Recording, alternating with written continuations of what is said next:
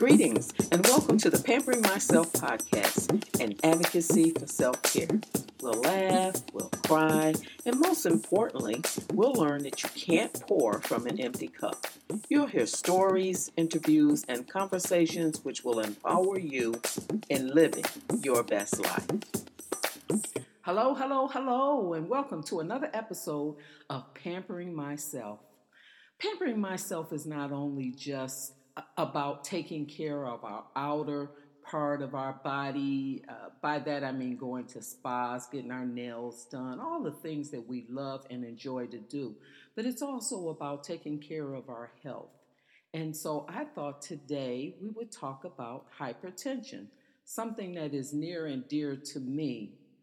Hypertension is also known as high blood pressure. So you may have heard those terms used interchangeably, but they mean the same thing.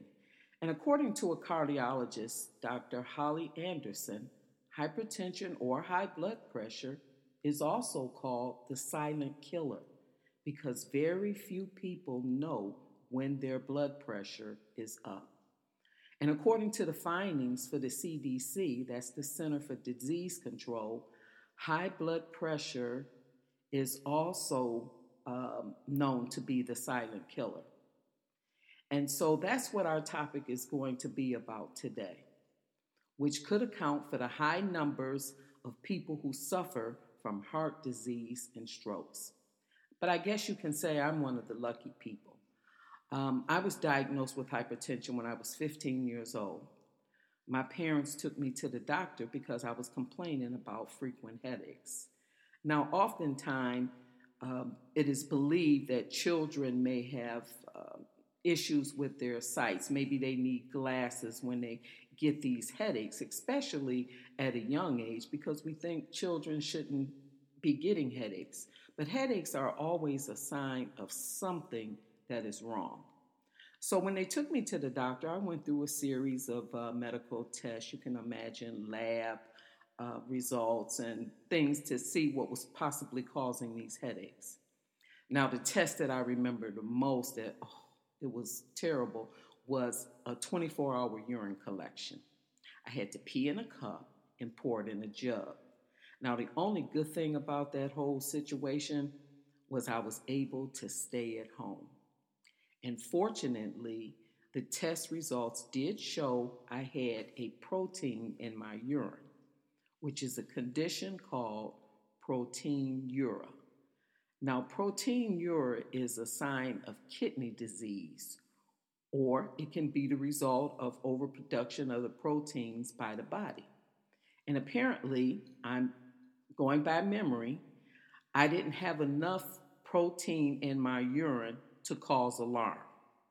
Now, I have to admit, I was overweight, and yes, I was also smoking cigarettes, even at 15.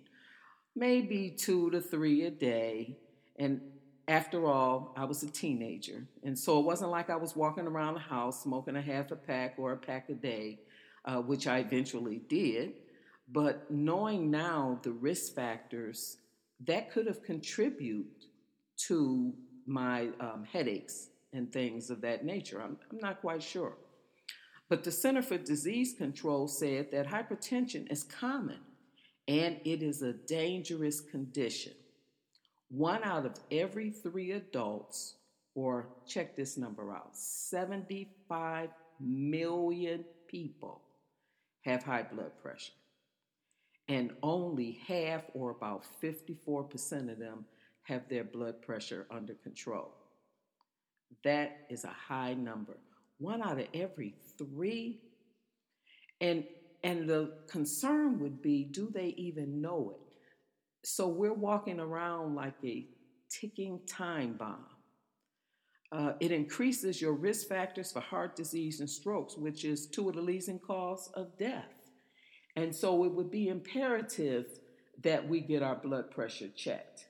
Well, the headaches continued for a few more years, and I would just take over-the-counter medicine, to relieve the pain, Tylenol, etc., whatever it was. But I can recall some times when my head was hurting so bad that I could hardly see. and I would just lay down to get rid of it. And most often that would help. Sometimes it would, and sometimes it wouldn't. Now, I was in, ironically, a nurse's training program in high school. And in my senior year, I was assigned to Harper Hospital for co-op training. You know, when you're in go to these trade schools, which Murray Wright was a trade school, they often send you for co-op training to get experience in the area you were in. And so I was assigned to go to Harper Hospital. Well, back then, we were known as candy stripers. And maybe you know about candy stripers, maybe you don't. That's really irrelevant. But I had to take a physical. And when I took the physical, it came back as not passing. And that's where the issue of my blood pressure came back up. It had been about a 2 year span where nothing apparently happened. I wasn't putting on any medications or anything of that nature when after taking those tests when I was 15 years old. I guess somebody dropped the ball. I didn't go back to the doctor anymore, and I don't know. I'm guessing that my parents were probably told that if I lose some weight, exercise more, that maybe my blood pressure would go down. But I don't know what happened. Any case, I didn't pass that physical. So Harper Hospital told me that I would have to get under a doctor's care in order for me to make it through the co op program, in order for me to even be accepted. Well, that's a story for another time. I didn't get under the doctor's care once again. Therefore, I didn't get to do my training at Harper Hospital. And so time moved on. So fast forward to 2 years after graduation when I applied for an office position at the same hospital, Harper Hospital. Yep. I still had to take that physical, and once again, I failed. Now, only this time I made that doctor's appointment and got on a treatment plan because that was the only way that they were going to hire me. So I got the job, but I didn't stay on the treatment plan. Yeah, well, here I am. I'm 21, 22 years old. What do the doctors know? I stopped taking it. Headaches continued. I continued to take Tylenol, Excedrin, or whatever to get rid of them. They weren't as frequent as they had been in the past. It could have been because I was under less stress. I don't know what type of stress I was under at 15, but I don't know if it was stress related then or it turned out to be stress related. But there are a lot of things that could cause high blood pressure. But the most important thing is a treatment plan. So they got worse. And when my mother died, I think they even accelerated more because the responsibility that I had at the time just seems to be overwhelming. So finally, I decided I had enough. I went back to the doctor, and he told it to me this way: you are literally cutting years off of your life by not taking your blood pressure medicine. I can't make you take it, but if you want to live, you better. Wow. Imagine being told that. Those words resonated with me because it dawned on me that I was really committing suicide, self destructing by not taking my medication. So I did a little research. Uh, let's say online activity was not all that great. I was given some pamphlets in the past. I used to just toss them to the side in the car. But I began to read them and find out all the things that could affect my internal organs. And kidneys, of course, was one. And then I thought back to when I was 15 years old and they talked about the protein in my kidneys.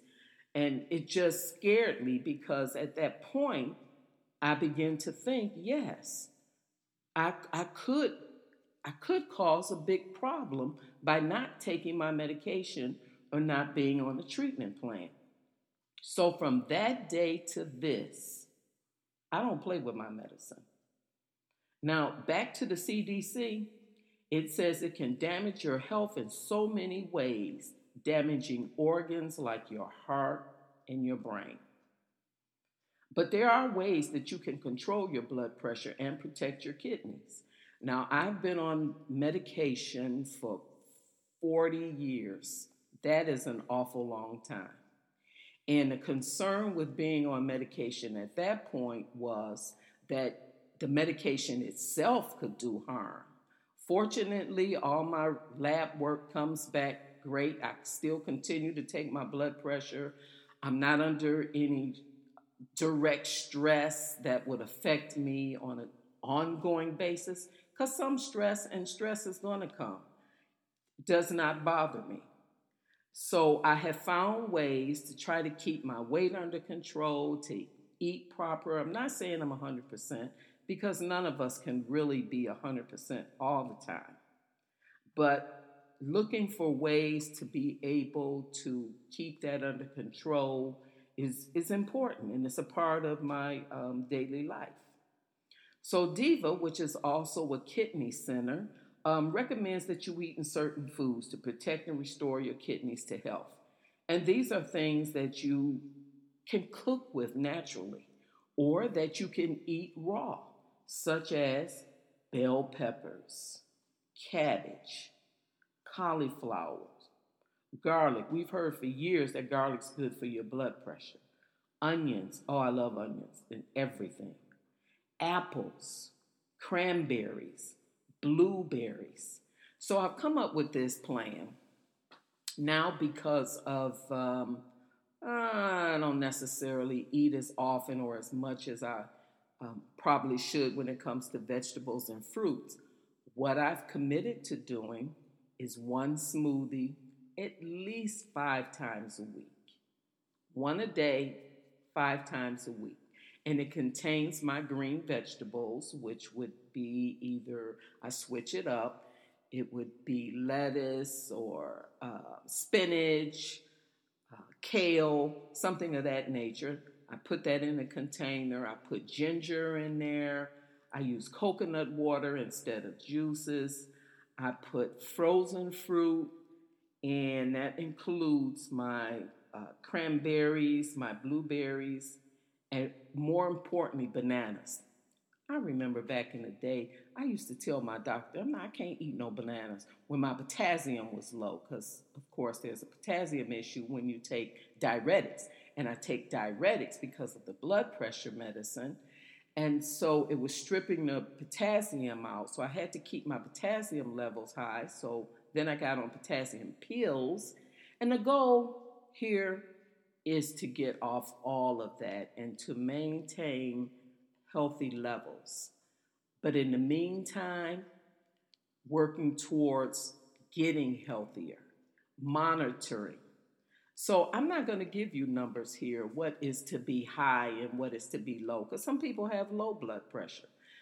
What I'm suggesting is that you monitor. I do have a monitor. Find out what is a good blood pressure level for you, because we're all different. My numbers might seem high to one person and might seem low to someone else, but there is a normal range, and I'm not qualified to give you that range. Seek that information from your doctor and then purchase a monitor for home. And when you do that, take that monitor to the doctor's office and have them make sure it's calibrated equally so that you're not getting a false reading. I remember when I was going back and forth to the doctor, which I still am every 3 months, and she was taking my blood pressure, and we would get in there, and she would say, your blood pressure's kind of high.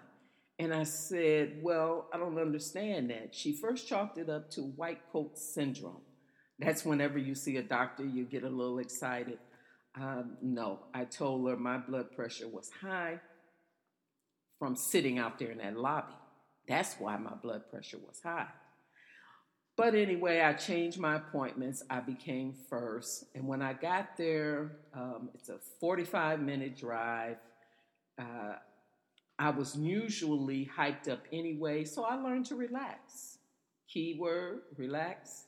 So the drive, I learned to relax. When I got in her office, I knew that, she's a talker. So I knew that there was going to be some timing issue. I no longer let that bother me. And then my blood pressure began to be normal. And we also noticed the cup, depending on whether she used the small cup or the large cup, would depend on how my blood pressure was read. So there are a lot of factors that can change it, which is why I suggest you take in your personal blood pressure equipment because they want to make sure. So when I was telling her that I document my own blood pressure at home, she didn't believe that it was the same. So she requested that I bring it in, and we tested it, and the numbers were identical. And this was an over the counter from a CVS store where I purchased my blood pressure reading. And so it made things a lot different. So you want to change your eating habits. You want to make sure you check your blood pressure. And please do those physicals.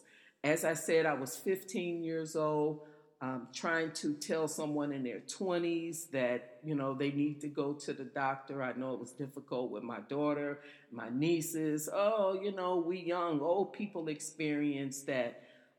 We are seeing that people are dropping on the basketball court. These young folks are dying from heart disease and strokes and things just as well as older people.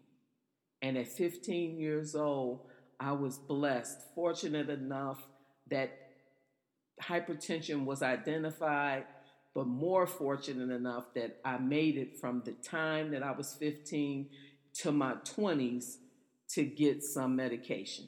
Because imagine at 15, if I had become an athlete or something and did sports, I could have easily dropped it to the floor as well. Because it is a silent killer, I got the headaches. Some people get no signs. So I'm encouraging you, as part of pampering myself, for you to go to the doctor and get those blood pressure readings. And have a great day.